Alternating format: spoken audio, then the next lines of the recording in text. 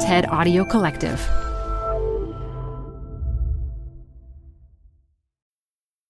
In their 20s, my parents left everything they knew in West Africa and moved to the U.S., which led to opportunities, a job, a home, and the ability to transform their lives and the lives of so many others, like mine and our family back home. It's like when you get that job and you get a work visa, man, this weight is lifted off your shoulder. Yes. That was Efosa Ojomo, who, similar to my parents, told me that he left Nigeria when he was 16. And so figuring out how do I give that to others too, Right. It's critical. Just like my parents, Efosa had a really unique opportunity, but he wasn't sure how to use it in a way that would meaningfully help people. So he started reading about aid and economic development, about how to alleviate poverty. And after a few years in the U.S., he returned to Nigeria to start a nonprofit. They dug wells, gave out mosquito nets, funded educational programs. But he wanted to make even more of an impact. Transferring these resources, providing this aid, it's a short-term fix, right? We're fixing symptoms of a bigger problem. Yep. And when I did that for a few years, I realized this isn't really working because the goal is not to just alleviate poverty for a little bit. The goal is to create prosperity. It's to make people prosper, dignity. So what do you do when short-term fixes aren't working? You try something new. And that's what Efosa did. This is TED Business. I'm Modupe Akinola. But for you, I can say Modupe Akinola. Well, I'm also in Nigeria. I'm Efosa, but here I'm Efosa. Efosa, you got. Yes. And after working on that nonprofit, Efosa studied with Clay Christensen, a renowned professor at Harvard Business School, and together they tried to figure out what it takes to alleviate poverty in the long term. Their insights led to a book called The Prosperity Paradox. And so tell us more about what is the paradox at the heart of that book. Yeah, the paradox at the heart of it is the idea that you don't fix poverty by trying to fix the visible signs of poverty. And so you go into a community and you see there's no water, there's no schools, there's no hospitals, no roads, no nothing. And it's like, oh, let's just provide these resources, right? And that'll fix poverty. That's not how you do it, actually. It's counterintuitive. Instead, you fix poverty by trying to create prosperity. You fix poverty by trying to understand, why is there no water? Why are there no schools? Why are there no functioning clinics and infrastructure? So in our book, we focus on a specific type of innovation that we call market-creating innovations. So in the talk we're about to hear, Efosa explains these market-creating innovations, what they look like, how they bring prosperity, and how they transform systems like corruption. But what does it really take to build them, especially in environments that you might not be accustomed to? We'll dig into that after the talk.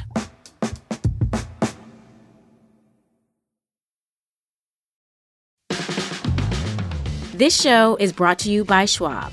With Schwab investing themes, it's easy to invest in ideas you believe in, like artificial intelligence, big data, robotic revolution, and more. Choose from over 40 themes. Buy as is or customize the stocks in a theme to fit your goals. Learn more at schwab.com/thematic investing. Hey, TED Business listeners. We're supported by our friends at Working Smarter, a new podcast from Dropbox exploring the exciting potential of AI in the workplace. Working Smarter talks with founders, researchers, and engineers about the things they're building and the problems they're solving with the help of the latest AI tools. Tools that can save them time, improve collaboration, and create more space for the work that matters most. On Working Smarter, hear practical discussions about what AI can do so that you can work smarter too. Listen to Working Smarter on Apple Podcasts, Spotify, or wherever you get your podcasts. Or visit workingsmarter.ai. This episode is brought to you by Progressive Insurance. Whether you love true crime or comedy, celebrity interviews or news, you call the shots on what's in your podcast queue. And guess what? Now you can call them on your auto insurance too with the Name Your Price tool from Progressive. It works just the way it sounds. You tell Progressive how much you want to pay for car insurance, and they'll show you coverage options that fit your budget. Get your quote today at Progressive.com to join the over 28 million drivers who trust Progressive. Progressive Casualty Insurance Company and Affiliates. Price and coverage match limited by state law. Add a little curiosity into your routine with TED Talks Daily, the podcast that brings you a new TED Talk every weekday. In less than 15 minutes a day, you'll go beyond the headlines and learn about the big ideas shaping your future. Coming up, how AI will change the way we communicate, how to be a better leader, and more. Listen to TED Talks Daily wherever you get your podcasts. So in 2011, someone broke into my sister's office at the university where she teaches in Nigeria. Now, thankfully, the person was caught, arrested, and charged to court. But on getting to court, the clerks who were assigned to my sister's case informed her that they wouldn't be able to process the paperwork unless she paid a bribe. Now, at first, she thought it was part of a practical joke, but then she realized they were serious, and then she became furious. I mean, think about it. Here she was, the recent victim of a crime, with the very people who were supposed to help her, and they were demanding a bribe from her. That's just one of the many ways that corruption impacts millions of people in my country. You know, growing up in Nigeria, corruption permeated virtually every element of the society. Reports of politicians embezzling millions of dollars were common. Police officers stealing money or extorting money from everyday hardworking citizens was routine practice. I felt that development could never actually happen so long as corruption persisted. But over the past several years, in my research on innovation and prosperity, I've learned that corruption is actually not the problem hindering our development. In fact, conventional thinking on corruption and its relationship to development is not only wrong, but it's holding many poor countries backwards. So the thinking goes like this. In a society that's poor and corrupt, our best shot at reducing corruption is to create good laws, enforce them well, and this will make way for development and innovation to flourish. Now, it makes sense on paper, which is why many governments and development organizations invest billions of dollars annually on institutional reform and anti-corruption programs. But many of these programs fail to reduce corruption because we have the equation backwards. You see, societies don't develop because they've reduced corruption. They're able to reduce corruption because they've developed. And societies develop through investments in innovation. Now, at first, I thought this was impossible. Why would anyone in their right mind invest in a society where, at least on the surface, seems a terrible place to do business? A society where politicians are corrupt and consumers are poor. But then the more I learned about the relationship between innovation and corruption, the more I started to see things differently. Here's how this played out in sub-Saharan Africa as the region developed its telecommunications industry. In the late 1990s, fewer than 5% of people in sub-Saharan Africa had phones. In Nigeria, for example, the country had more than 110 million people, but fewer than 500,000 phones in the whole nation. Now, this scarcity fueled widespread corruption in the industry. Public officials who worked for the state-owned phone companies demanded bribes from people who wanted phones. And because most people couldn't afford to pay the bribes, phones were only available to those who were wealthy. Then an entrepreneur named Mo Ibrahim decided that he would set up a telecommunications company on the continent. And when he told his colleagues about his idea, they just laughed at him. But Mo Ibrahim was undeterred. And so in 1998, he set up Celtel. The company provided affordable mobile phones and cell service to millions of Africans in some of the poorest and most corrupt countries in the region. Countries such as Congo, Malawi, Sierra Leone, and Uganda. You see, in our research, we call what Mo Ibrahim built a market-creating innovation. Market-creating innovations transform complicated and expensive products into products that are simple and affordable so that many more people in society could access them.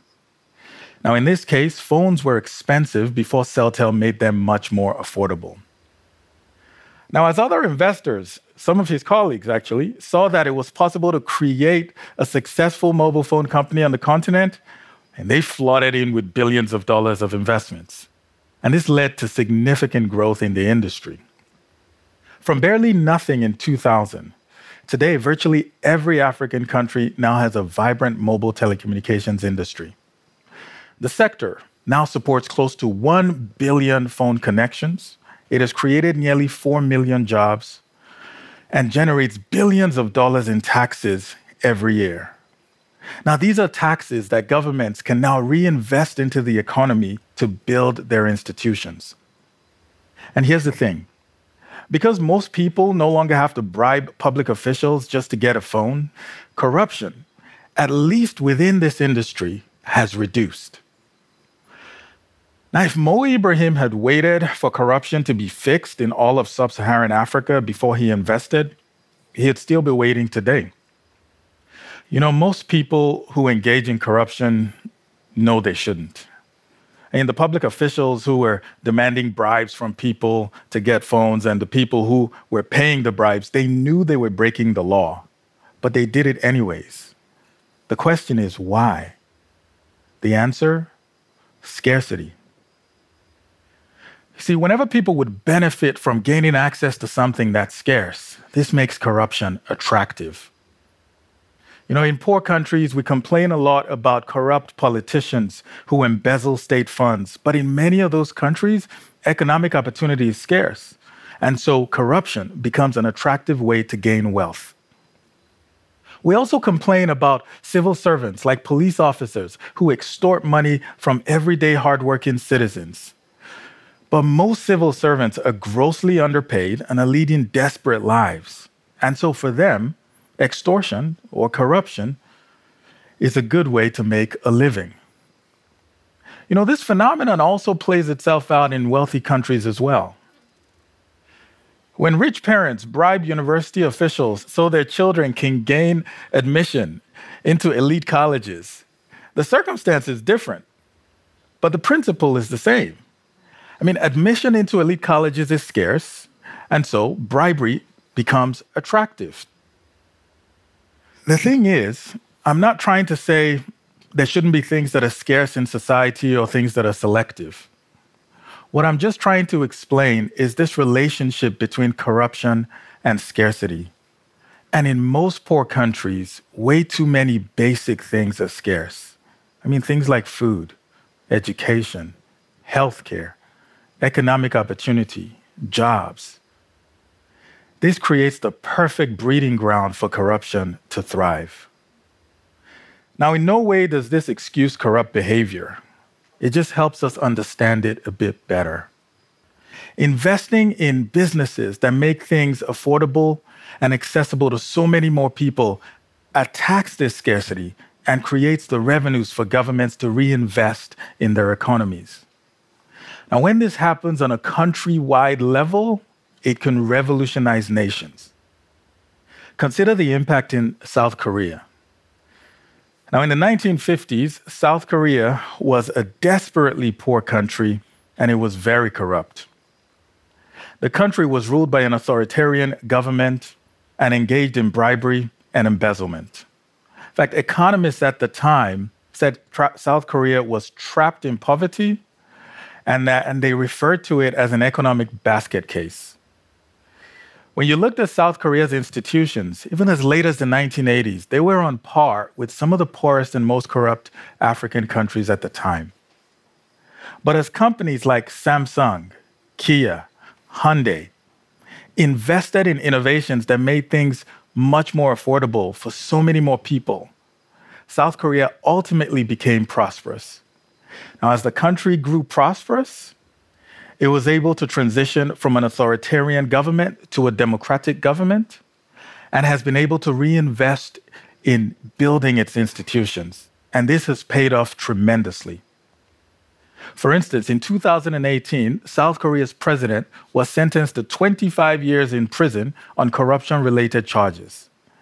This could never have happened decades ago when the country was poor and ruled by an authoritarian government. In fact, as we looked at most prosperous countries today, what we found was they were able to reduce corruption as they became prosperous, not before. And so where does that leave us? I know it may sound like I'm saying we should just ignore corruption. That's not what I'm saying at all. What I'm suggesting, though, is that corruption, especially for most people in poor countries, is a workaround. It's a utility in a place where there are fewer better options to solve a problem. Investing in innovations that make products much more affordable for many people not only attacks this scarcity, but it creates a sustainable source of revenue for governments to reinvest into the economies to strengthen their institutions. This is the critical missing piece in the economic development puzzle that will ultimately help us reduce corruption. I lost hope in Nigeria when I was 16. And in some ways, the country has actually gotten worse. In addition to widespread poverty and endemic corruption, Nigeria now actually deals with terrorist organizations like Boko Haram. But somehow, I am more hopeful about Nigeria today than I've ever been before. When I see organizations investing in innovations that are creating jobs for people and making things affordable, organizations like Life Store's Pharmacy making drugs and pharmaceuticals more affordable for people, or Metro Africa Express tackling the scarcity of distribution and logistics for many small businesses, or Andela creating economic opportunity for software developers. I am optimistic about the future. I hope you will be too. Thank you.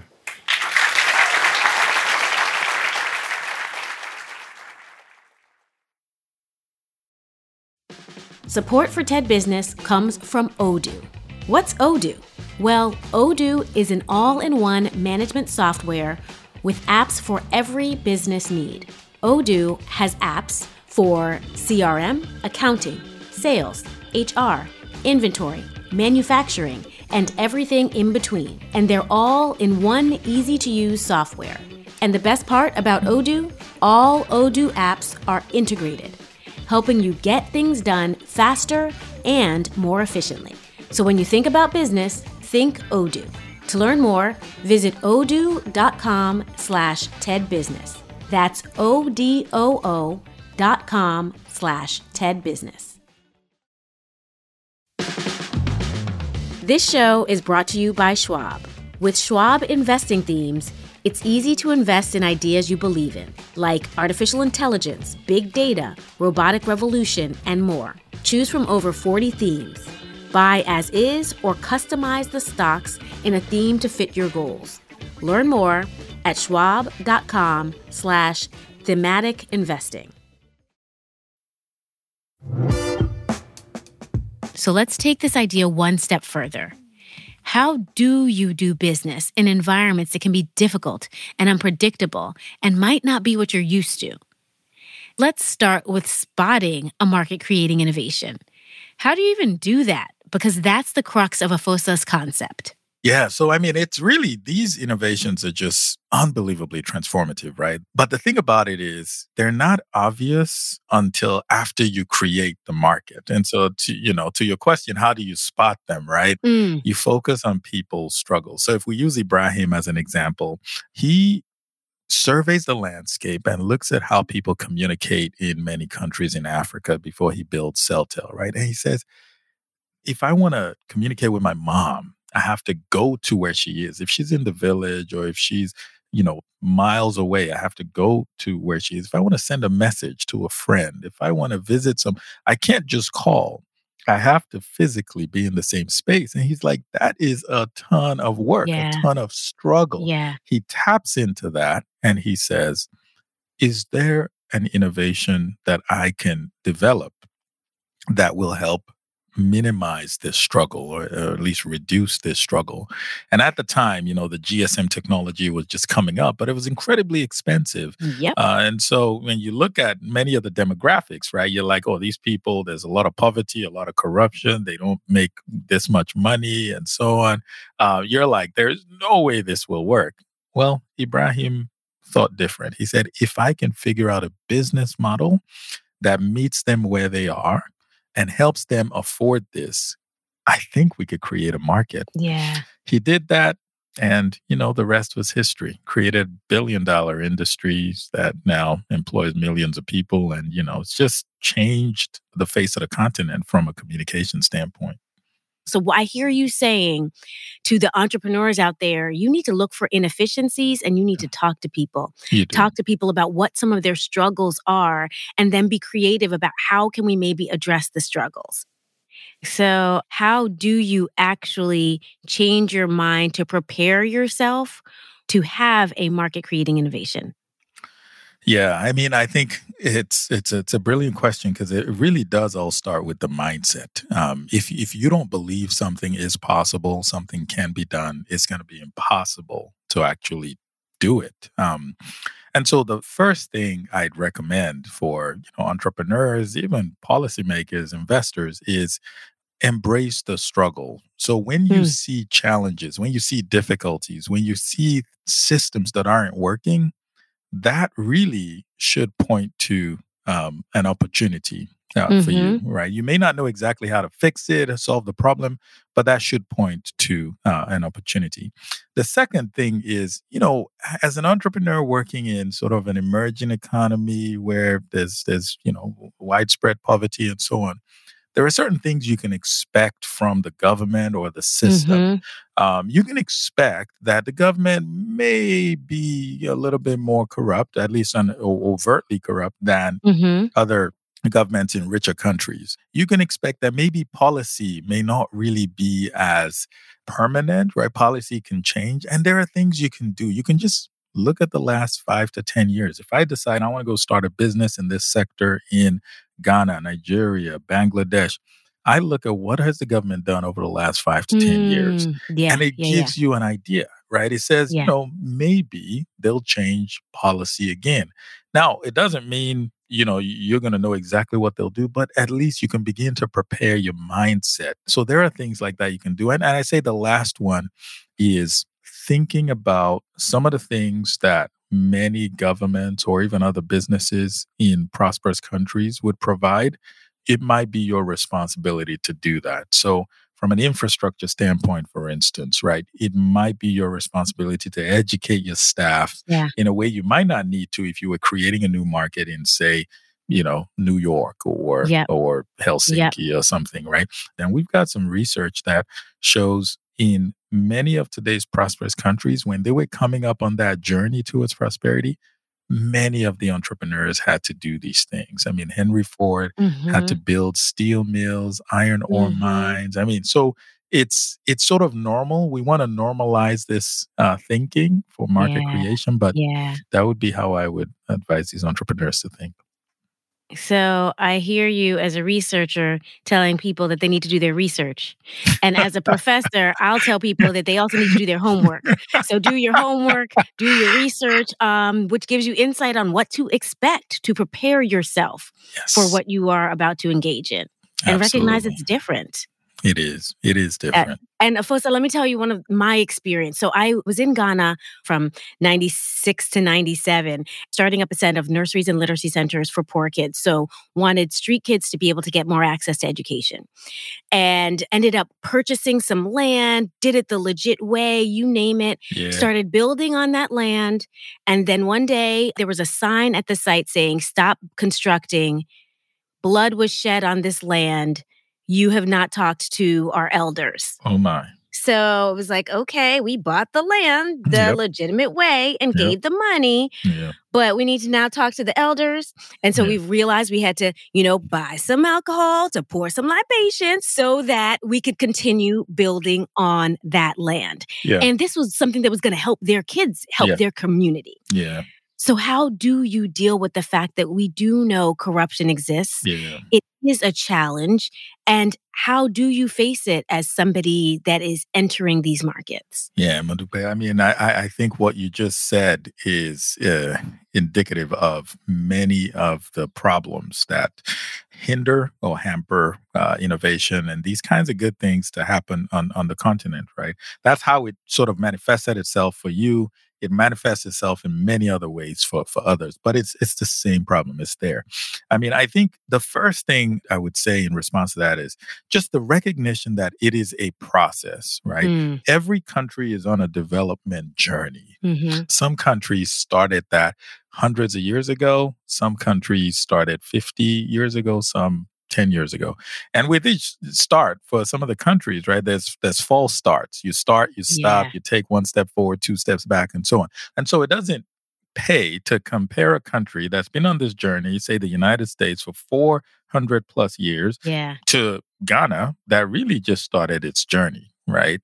When you look at many countries when they started on this journey to the land of prosperity, when they Mm-hmm. were as young as Ghana, underdeveloped, a lot of poverty and so on, Yeah. is this corruption thing an anomaly? Like, how did they handle it? And what you'll find is it was rampant in many of these countries. Now, this doesn't mean we condone it and we don't Yep. try to fix it, but it gives us an appreciation for what the problem is and helps us think, how can I really get at the root cause, right? How can I get at solving this problem? And I think with that kind of thinking, we can get to much better solutions. Notice I'm not here sitting telling you, oh, here's how we solve that, or we just need to do this. Right. It's complex, right? Yes. And we have to appreciate the complexity first before we even begin to discuss, like, what potential solutions can we put forth. I mean, you made me think that one country's corruption is another country's use of social networks and with certain people only getting access to opportunities. We call it corruption. Thank you. But these are countries that gained independence in like 1957. Thank you. But what would we have called it 400 years ago? I had not thought about it in that way. So thank you for that. And I love this idea that you need to change your mindset to remember when you're doing work in developing countries and elsewhere, that it's a process. It's and a journey. process. It's a process And a journey. One last question for you. We have focused a lot on how an entrepreneur should think, especially if they're considering investing in a developing country or entrepreneurship in a developing country, which is fantastic. There are some entrepreneurs that are listening that are not ready to take that step in terms of investing in a developing market. What's something you'd love any entrepreneur to learn from your research? The most important thing I think entrepreneurs can take away is life and entrepreneurship, to be more specific, is a series of problem-solving exercises. Mm. And so you wake up every day and you are, as an entrepreneur, you are going to be faced with problems and it's your job to solve them. Now, you can have one of two attitudes, right? The problems come and you're like, oh my gosh, why is this here? What's wrong with this thing, And that's one attitude. But you can have another attitude and say, if I'm having this problem, it means many other people are. Perhaps in solving this problem, there is significant opportunity. And at the end of the day, if you're solving a problem, you are ultimately making life better for many other people in the world, whether it's making them have access to products and services they historically didn't, create jobs for people, they give people dignity, help them provide for their families. An entrepreneur's role in society is so noble and so important that I think, we need as many of them as we can get to have this mindset of, I see a challenge, that's an opportunity. So interesting, this perspective, and just to really understand how you make things work. Because that's all I want for the continent, like for my cousins, family, others to just have access to so much more, and they can. We just need to step in and do more. Yeah. And it's our responsibility in some ways. I think we talked a lot about changing mindsets, and Yes. Let's hope more people do that. Let's hope. Yeah. That's it for today. Kim Naderfane-Petersa is our producer, and Sam Baer is our mixer. Cassie Braba did research on this episode, and it was fact-checked by Eliza Solomon. Special thanks to Anna Phelan, Michelle Quint, Corey Hajim, Nicole Bodie, and Colin Helms. I'm Modupe Akinola. I'll talk to you again next week.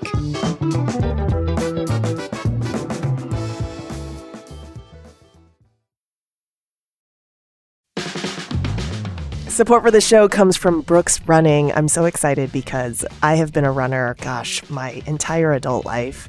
And for as long as I can remember, I have run with Brooks running shoes. Now I'm running with a pair of Ghost 16s from Brooks. Incredibly lightweight shoes that have really soft cushioning. It feels just right when I'm hitting my running trail that's just out behind my house. You now can take your daily run in the better than ever Ghost 16. You can visit brooksrunning.com to learn more.